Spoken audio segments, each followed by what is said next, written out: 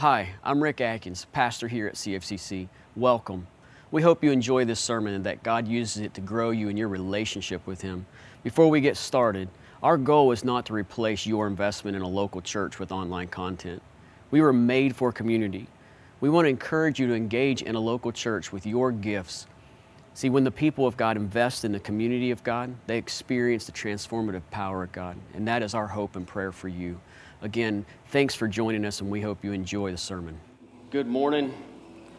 It's good to see you guys this morning. Let me welcome those of you maybe joining us online as we are in week 5 of our Kingdom Is series, as we are learning about the virtues and the values of God's kingdom and how they are to grow within those that are citizens of His kingdom, disciples of Christ. And again, we're in week 5. So if you're new with us, if this is your first time, we are excited to have you. Again, if you're joining us online for the first time, welcome. It is an honor and a blessing to share the Word of God with you and to worship Jesus as supreme. And so a quick recap just to kind of bring us all up to speed. As we've looked at these kingdom values and virtues, we said the kingdom is about grace. In week 1, we looked at the kingdom is built on mercy. The kingdom is obtained through sacrifice. And last week, Pastor Tyler taught on the kingdom is about faithfulness. And so we're going to continue that series, and we're going to look at Matthew 13. So if you have a Bible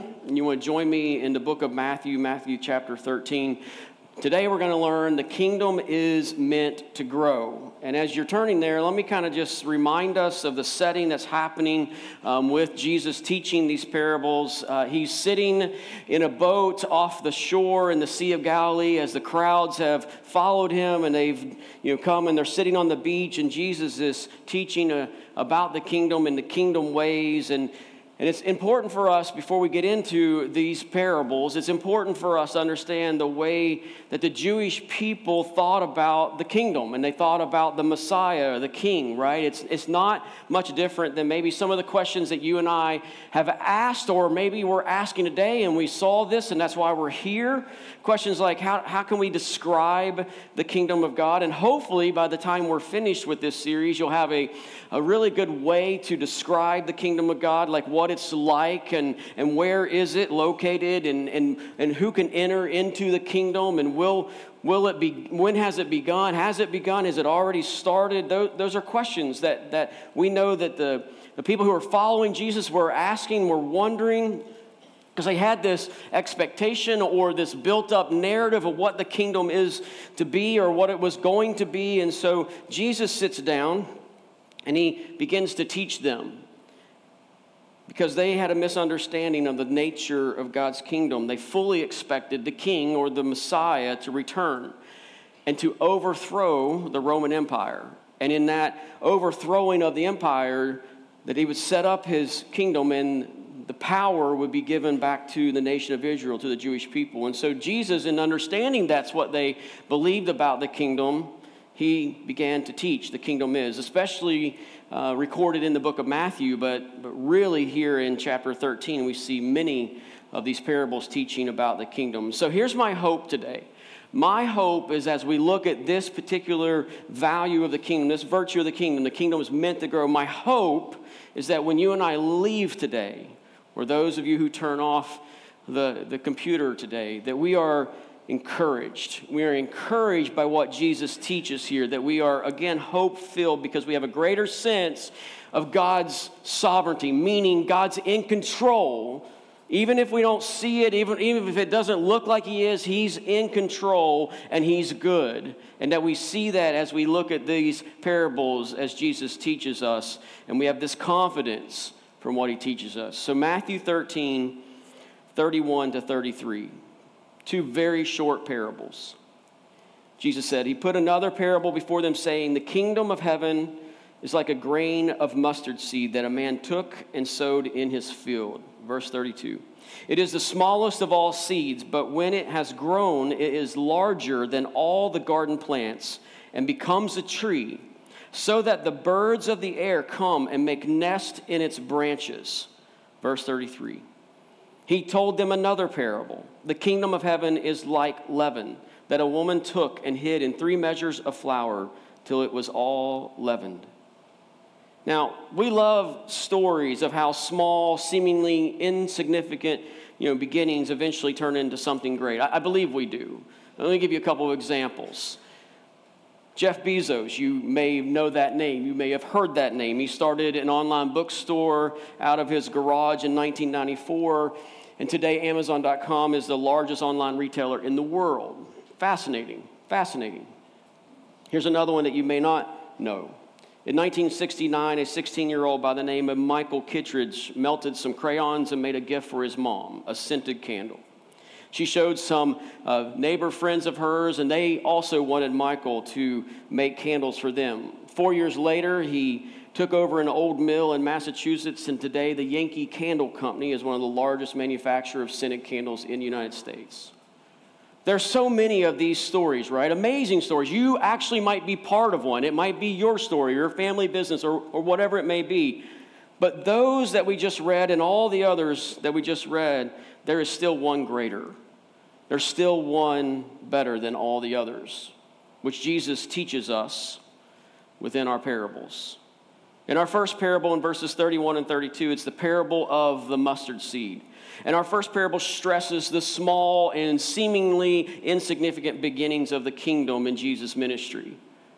Now, I want you to understand, as we look at this, with the backdrop of who's hearing him teach about this, especially his disciples. The seemingly insignificant beginnings of the kingdom in Jesus' early ministry. His kingdom came in a way, again, they did not expect. The king came, yes, the king came, but the king was born into a poor family, placed in a manger, lived in kind of an insignificant and small town around Galilee, and was raised a carpenter. Most of his own people didn't even believe in him or his message. That didn't mean that the kingdom hadn't arrived. It had arrived. And we do well to remember that. His ministry had started. So the first thing we see in this parable, we see Jesus remind us that we need to be careful about how we measure the outward growth of God's kingdom. We need to be careful about that. It's tempting for us to look at the outward way in which the kingdom manifests itself, to see the outward evidences of the kingdom, and to measure God's effectiveness simply by numbers or size or outward success. I know you've heard the saying, don't judge a book by its cover, right? That works as well here. I mean, how often, though, have you and I, in looking around at the world and the things happening in the world, wondered, questioned, maybe even to a point where we doubted if God's still on the throne and is his kingdom still moving? Is it still growing? Is this parable not in play anymore? Is it still active? Is it still effective? No doubt that's how some of the disciples were thinking, right? And this parable, again, teaches us to be careful about estimating God's work in that way. That we think that God's only at work when we see these big, impressive things, these big, glorious things. And Jesus is warning us. He's saying, be careful that you estimate God's work like that because of the discouragement that may come as we don't see that. Our text, again, takes up the subject of that outward growth, right? Because sometimes the growth seems to be insignificant. This mustard seed took time to grow into that tree, right? Imagine with me the disciples sitting there, Jesus on the boat. Some of them are probably in the boat. Some of them are on the shore with all the other people, and he's telling this parable. And there's only a few devoted ones, 12 in the inner circle, maybe 120 or so in the broader circle with faithful disciples, meaning they believe and they trust in Jesus. They're following. They've given up everything to follow after him. As they followed him, Jesus is now being opposed by the religious leaders, the Pharisees. He's being opposed by the scribes, and even the large crowds that are there who are following his ministry. Many in those crowds do not accept his claims as being the Messiah. I mean, they find what he's teaching interesting, and that's why they follow him. But they don't embrace him. And they don't receive him as the Messiah. The disciples would have been scratching their heads, right? It's like, wait, I thought when you came and we're believing you to be the king and the Messiah that this is how this was going to go. You're going to overthrow, you're going to set up a kingdom, you're going to rule, and we're going to rule with you.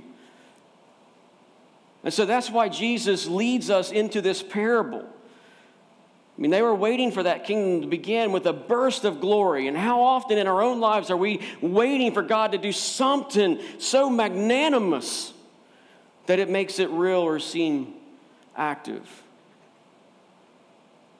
And it looks like God's kingdom is insignificant to them. And so Jesus' message to the disciples, as it is to us, is like, listen, don't judge the seed by its size. Don't judge the seed by its size. Don't look at my ministry and think that because outwardly it looks insignificant in comparison to what you were expecting or what you thought it would be, that it's not having a tremendous impact, that it's not having an eternal impact. Same thing for our lives. He's saying, listen, don't think that because what I'm doing now looks unimpressive in the eyes of the world, that something unimpressive is going on. When Jesus came to earth and put on flesh, it's impressive. It's impressive. It's glorious. There's words in our language. We don't even have words to really describe just that. Of Jesus coming and his ministry beginning and his kingdom beginning to grow. Okay, remember the work is going on, is what he's saying. And the work that's going on is significant. It's life-changing. It's world-changing. It's eternal work. It's not temporal. So be encouraged, is what he's saying to them. Listen, disciples, he's saying to us, be encouraged. Be encouraged. It's happening. Why did they need to learn that? Because they weren't seeing this glory and majesty of the kingdom as it began. They also had a misunderstanding about the kingdom because they thought when the kingdom comes, they would be in power with him.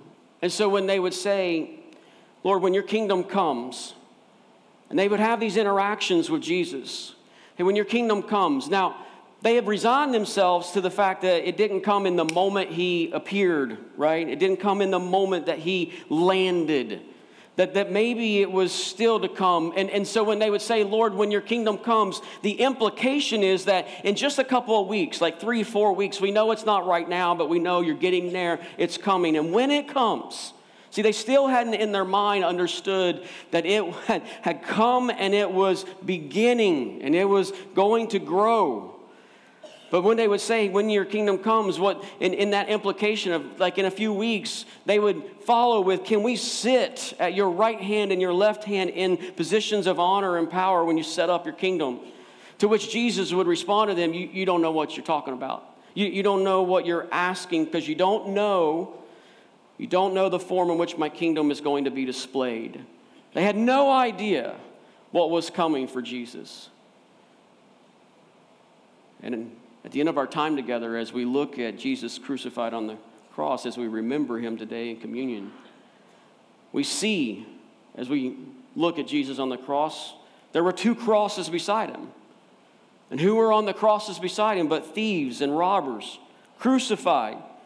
We see that's the picture, the kind of kingdom that Jesus was bringing in. And disciples just didn't understand. They didn't realize the suffering, the persecution, and even the death that was going to be involved in following Jesus faithfully in the kingdom. They were caught up in the outward things, the impressive displays of power. That's what they were looking for. They were looking for a kingdom to come in that form, and Jesus saying, listen, don't be deceived by outward evidences. How real is that for us today? When you see me on that cross, it may look like my kingdom is insignificant. It may look like my kingdom is even defeated. But please know that in that very moment, that moment is my hour of triumph. Victory, which is here. It's here now, and it's coming in fullness. We are privileged to be in the already but not yet. We are privileged to understand this from our place some 2,000 years past that. Isn't this the nature, though, of gospel ministry? As we walk with Jesus, it's vital for us to recognize that ultimately, we cannot measure the impact of our kingdom service, of our love for others, of our passion for the gospel by outward things.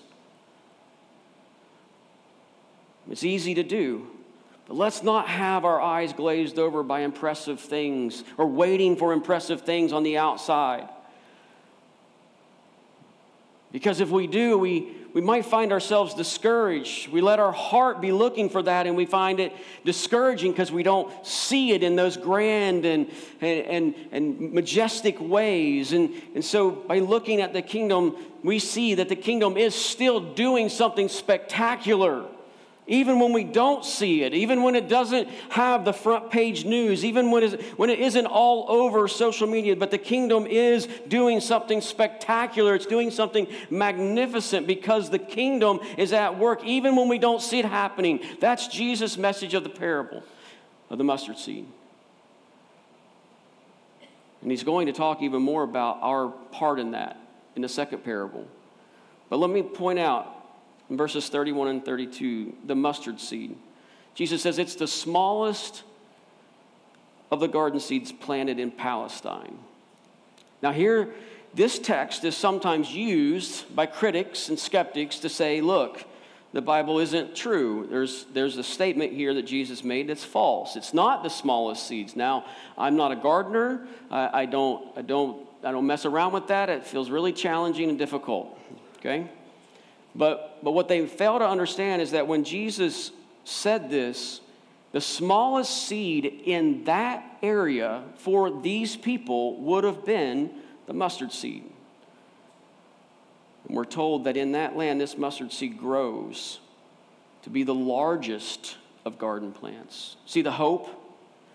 It may start seemingly insignificant. It may look like it's not doing anything. And there, obviously, if you've ever grown anything, you know there are things happening, right, underneath the soil as it's starting to come up. And that's what his point is using this, that this tiny seed is going to grow into being a tree like 10 to 15 feet and spreading out so it's so big that so birds can come and nest in it. So from the tiniest seed comes the largest of garden bushes.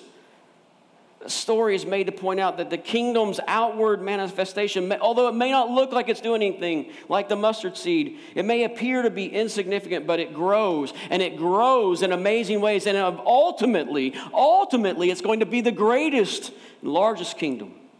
Be encouraged is what he's saying. Be encouraged. Speaking to those followers who were considered to be insignificant as well. The disciples were not looked upon. Those 12 that gave up everything to follow after Jesus were not like at the top of the list in the nation of Israel. They weren't the ones that you would list off as important or powerful or influential. And so he's speaking this to those who were considered to be insignificant in the minds of Israel. And they understandably longed, which is probably why they asked the questions, can we sit at your side in power and honor? Because they hadn't experienced that. They longed for that immediate revolutionary change to come about. They desired that great outpouring of the Spirit that would bring the multitudes to Jesus. And Jesus' message to them in this parable, his message to us in the parable of the mustard seed is, be patient. Be patient. Keep on believing. Keep on believing. Keep on praying. Keep on serving, working. Simply keep on being faithful. We're not perfect. He doesn't expect us to be perfect. What he is calling us to is being faithful. God's kingdom will grow. What I have begun will be complete. Be encouraged. And as it grows, it's going to grow into the greatest kingdom. Be faithful. Run the race. Persevere Don't be discouraged. Don't give up. Don't stop. And don't measure outwardly. I believe that a long life of faithfulness is better than a short burst of the miraculous when it comes to our testimony. I've heard it. I've seen it. I've spent time with those who have walked with Jesus for a long period of time through some of the darkest valleys that you would ever experience or understand that we could face in life. And yet they kept their eyes, they kept their faith, they kept walking, they kept going, they kept holding on to Christ. And that is inspiring, it's encouraging, it produces hope in us who find ourselves in similar valleys. So Jesus is saying, keep going. Don't judge the effectiveness of the kingdom by its outward appearance, because it may be more powerful than it appears to be. And we know that to be true. Listen, the gospel of Jesus Christ has never stopped advancing, no matter what's happened to it over our history, over the history of the gospel. Every time someone's tried to put an end to it, try to put the flame out, it's continued to be resilient, it's continued to persevere, it's continued to grow and expand. And so when you and I look around at the world and it just seems like, man, is God still in control? Is God still really doing this thing? Is our faith, are people being saved? Are people being transformed? Is this really happening? Sometimes we can think, doesn't look like it. And Jesus is like, listen, it is. It is. We live in a time where bigger is better. Where that which is spectacular and impressive, that's the stuff that seems like that's significant. This these little things,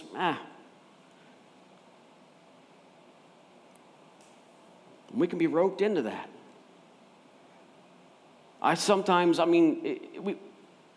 None of us are immune to that. I find myself sometimes needing to hear these spectacular reports, right, with big flashy numbers and results. This many people were saved. This many people, were baptized. All those things. This amount was, all those kind of things. And Jesus is saying, he's warning us against that kind of triumphalism. He's like, the power of the kingdom is not in its outward form or size or appearance. We serve in the kingdom. And then we sort of stop and wait to see God's immediate result, because it's that instant gratification world, right? But that's not how the kingdom work is. Like, if you've ever planted something in the ground and you sat back, you're going to sit there for a while before it starts to come out. That's what Jesus is saying. Listen, the kingdom is working. The kingdom is growing. In fact, it's going to be the greatest kingdom. So be encouraged. I also believe that for disciples of Christ, we will probably never in this life ultimately see all the fruit of our ministry. On this side of eternity, I believe that we will not see all the fruit of our ministry. And sometimes that can be discouraging. Sometimes that can be, a point where we just wonder, is this really happening?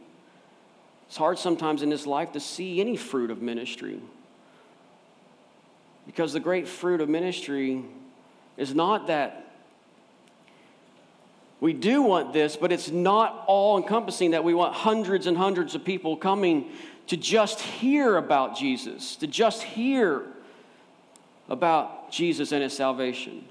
The great fruit of our ministry is not some outward form of some majestic appearance, right? The fruit of our ministry that we want to see happening is people saved, salvation coming through a belief and confession that Jesus Christ is Lord, a turning from sin, being brought to Christ and being built up in him, transformed, changed, right? And we can't always see that with our eyes. We can't. But it can be happening all around us. Now, sometimes we can see people who look like that they're following after, right? And they're really not, which eventually they start to veer off. We can see those who look like they're interested in the truth, but they're really not interested in growing in grace. That happens all the time.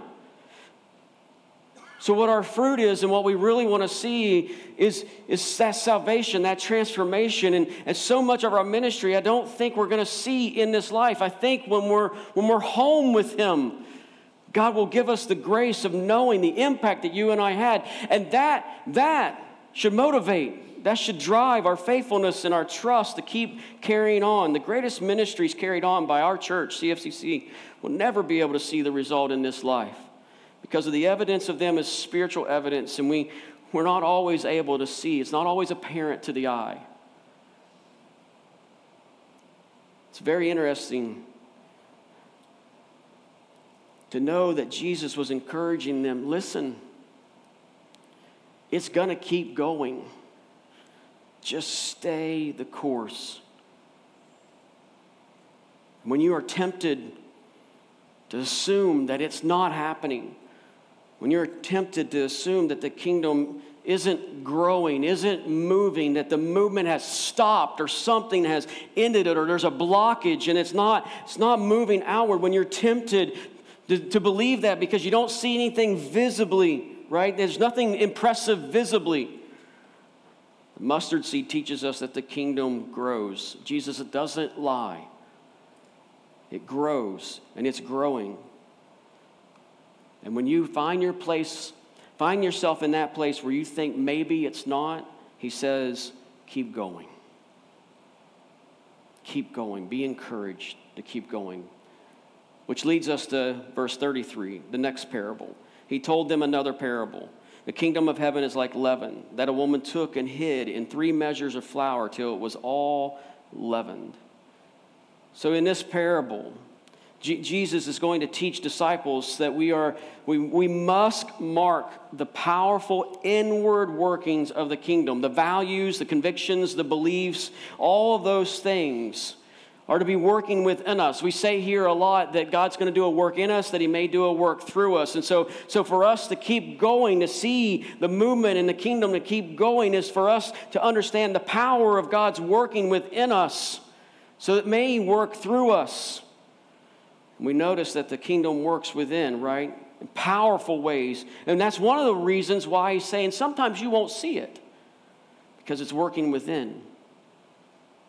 And don't be deceived to think because you don't see it working outward that it's not working within. And I don't know if you noticed as I read those 2 parables, or maybe if you have looked at chapter 13, there's another parable, the parable of the sower. And it's interesting that in the parable of the sower, the parable of the leaven, and the parable of the mustard seed, the thing that causes the kingdom to grow does not naturally reside within us. It doesn't naturally reside within us. It has to be implanted in us. You know, sometimes we may find ourselves, and maybe you've said this, I know over my lifetime, I've definitely said this to others who are having problems. Hey, you need to look within. You find that answer within. But I was naive. I was ignorant to the truth of Scripture. The answer is not within. Here He's showing us the answer was without. Now when He plants the answer within, then we look within, right? But the answer comes from the gospel being planted within us, in our heart, in our lives, to be transformed as it saves us. And we don't get everything, we don't get clean to take a bath, right? You take a bath to get clean, so we receive that seed, that planting, that offering from God to be planted within us. We receive that, and the Spirit begins to regenerate, begins to transform from the inside of our out, so that we are saved, and eternity is our future, and we have fellowship with the Father. And so in each of these parables, the gospel of the kingdom is implanted like a seed from without. And it's planted in the soil of a humble heart, and it grows once it's planted. It grows. And that teaches us that whenever Jesus' sovereign rule enters our hearts, it happens from Him. And we can't save ourselves. We receive His salvation. Now, this parable 11 reminds us the gospel works from the inside out. The woman placed the leaven in the flour until it was all leavened, and then it was seen as it rose. It reminds us that the gospel permeates every experience of life, not just a part.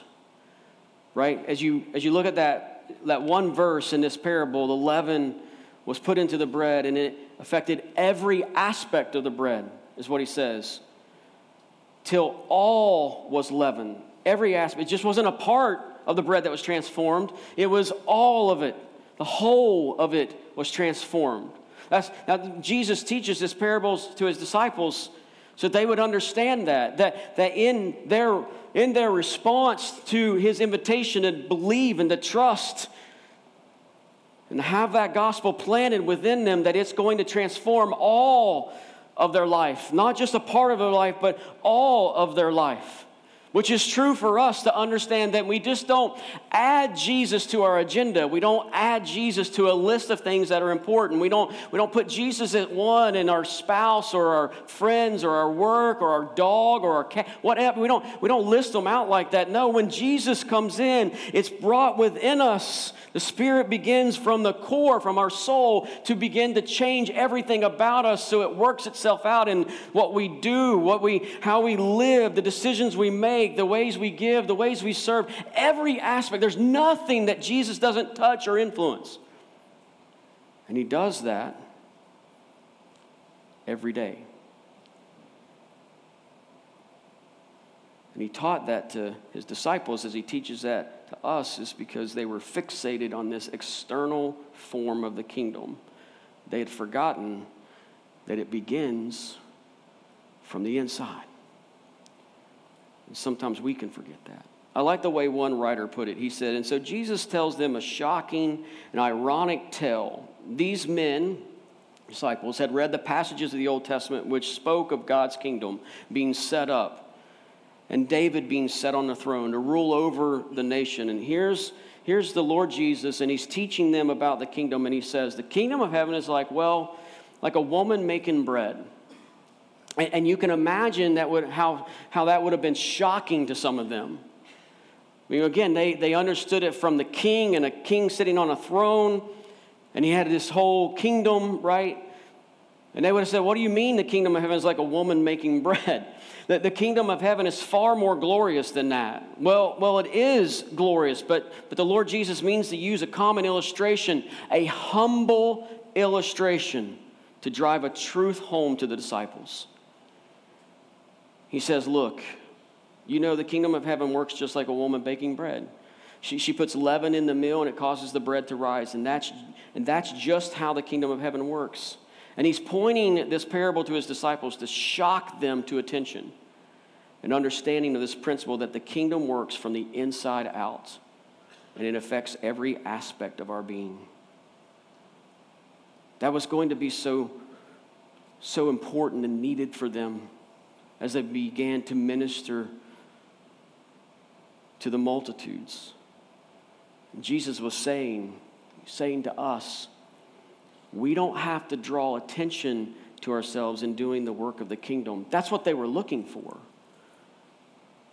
He's saying we don't have to draw attention to ourselves in doing the work of the kingdom. That's humility. He was saying the gospel does not brag. That's humility.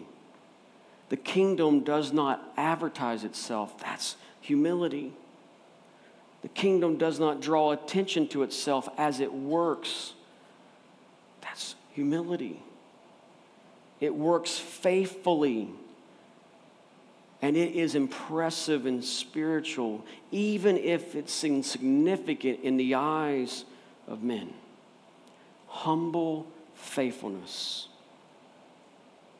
We do well to constantly, daily humble ourselves as Jesus humbled himself. For that is the soil that God does his greatest work through us. The gospel kingdom permeates every area of our life. It leaves nothing unchanged. And it doesn't just transform like our title. Like we don't come into a relationship with Christ and we just take on a title and everything else stays the same and it's ours. No. The other thing it doesn't do, it doesn't necessarily take you from doing what you're doing now and put you into another place.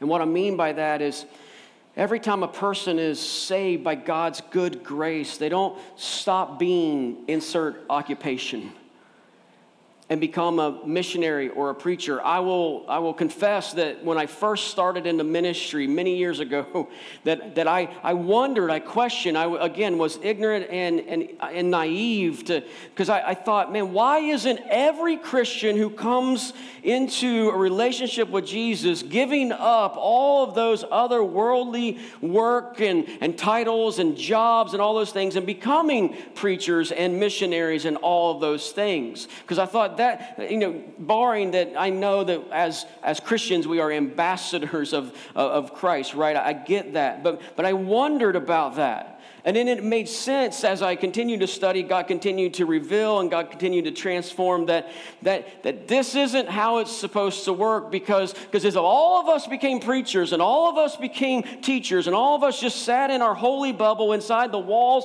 of a church, if all the Christians just gathered together, who's telling the ones who aren't? Who's out there?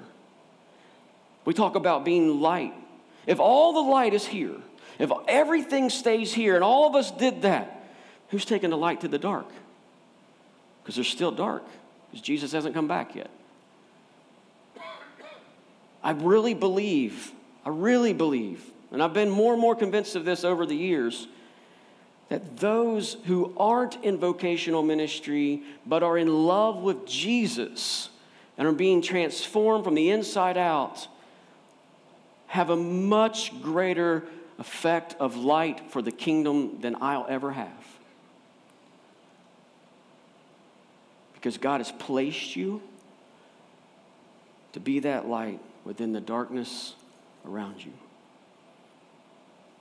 The kingdom transforms us from within. It changes our attitude. It changes our outlook. It changes our worldview, our purposes, our goals, our motivations.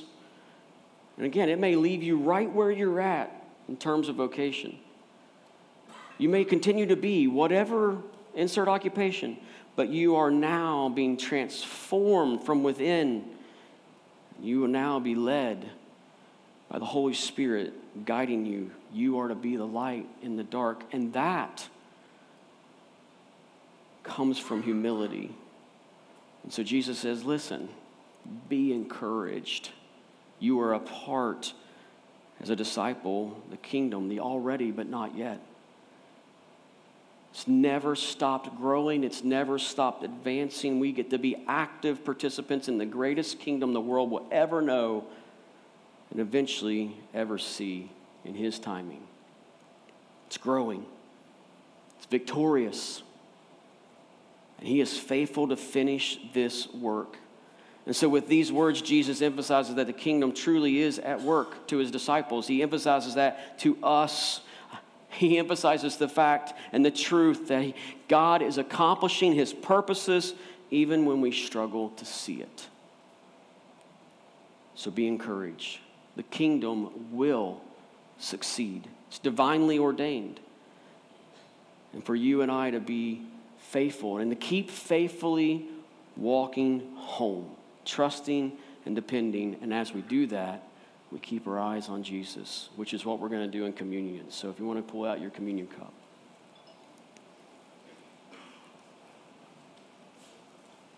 Go ahead and pull off that top little piece. If you are a disciple of Christ, if you are His, this is yours.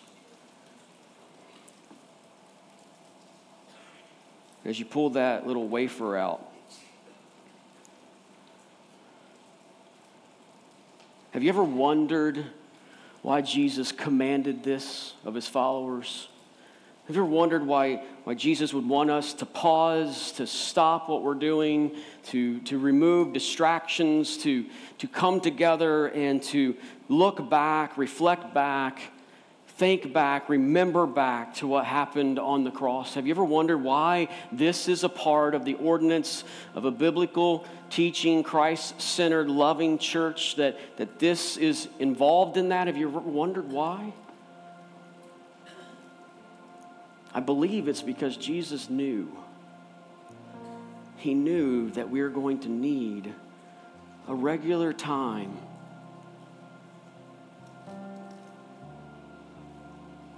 putting our eyes back on Him. There are a lot of voices, and there are a lot of things, and there are a lot of brokenness and hurt and pain and betrayal and deceptiveness. There are a lot of things within our world that could pull us away and move our eyes off of Jesus into those places and into those things that we see around us or see right in front of us. And when our eyes aren't on Jesus anymore, they're on those things. And in those things, we can be discouraged. We can be depressed. We can think of all the uncertainty. We can doubt. We can become a skeptic or a cynic in that moment. And Jesus knew that we're going to need a regular time of coming back and looking at what He finished on the cross. Because sometimes we may not think that the kingdom is growing, the kingdom's working, because it sure doesn't look like it. Doesn't feel like it. And Jesus would want us to stop and say, yes, it is. Yes, it is. I finished the work. Why would Jesus go to the cross if it wasn't going to be finished, if there was still something else to do? So when we look at this wafer and we see and we understand as a symbol of His body broken for us, hanging on a cross, we are encouraged. We're encouraged. We're strengthened. We're filled with hope once again. And our eyes are clear. That no matter what we may think is going to defeat us, that Jesus screams, no. There is no defeat in Christ. And when you and I are in Him, we have His victory. And so we look at this and we pause and we think back, even with our eyes closed, and we think of His body hanging.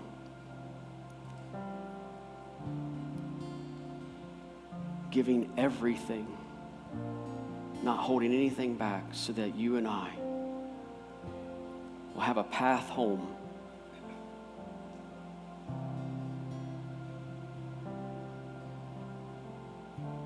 Something to keep our eyes on, to keep us centered. Let's take this together.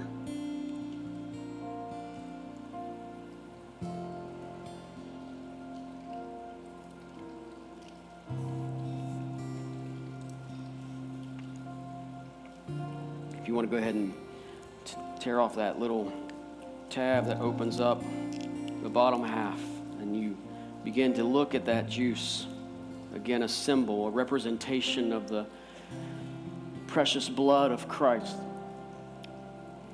was poured out, not because He deserved it, not because He was guilty, not because there was sin, but as simple as I can say this, for the Father's glory and for our good. There was no other way for you and I to be washed clean, to have our sins forgiven.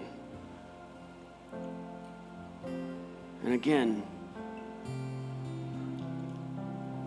when we go through life, there are moments, there are times, maybe even seasons where we may question and we may wonder, is God still able? Is He still on the throne? Is He still moving? Is He still active? The world looks like it gets darker and darker, or more broken, and is God still doing this thing? And I hope today that you're encouraged as you join me, unite with me as we take communion together, that God is still in control, that He is still moving and working. And even though we may not see it, He is still saving people. He is still transforming people. He is still calling people. Because what Jesus did on the cross was not to have like a certain point, and then it stopped, but to be forever until we're all home. In Revelation 4, if you were to read the last book of the Bible and you get to Revelation 4, you'll get to a part of Scripture where it talks about the scroll, and that there was no one worthy to open the scroll, that no one could open the scroll. And if you would have stopped there, it would have been incredibly depressed. Like there would have been no hope. We'd have been hopeless. There would have been still lost. We would still been in the darkness. There would have been no light. Praise God that it didn't stop there, because there was a lamb that was worthy. And you keep reading through 4 and in 5, and when the lamb who turns to the lion, he's able. He's not only able, but he's willing. He opens the scroll, and the multitudes begin to sing, "Worthy, worthy is the Lamb." And if you were to continue to go through the end of Revelation, what Jesus completed on the cross, what he's doing now in our midst, what he will continue to do until we're home, Revelation describes that home. And it is spectacular. It is glorious. So may we not be discouraged, but may we keep our eyes on Christ who finished the work. Let's take this together. Father, we are grateful, and my hope and prayer is that you encourage those who need the encouragement, all of us really, to know that even when we don't see it, you're moving, you're working, that we are a part of that as we continue to be humble, submissive to your work within us as it works through us. As we look at others, to know that you're working, you're at work, and we can trust and depend and find strength in your finished work. God, thank you. No matter what comes, may we be pressed in. No matter what comes, we're never defeated.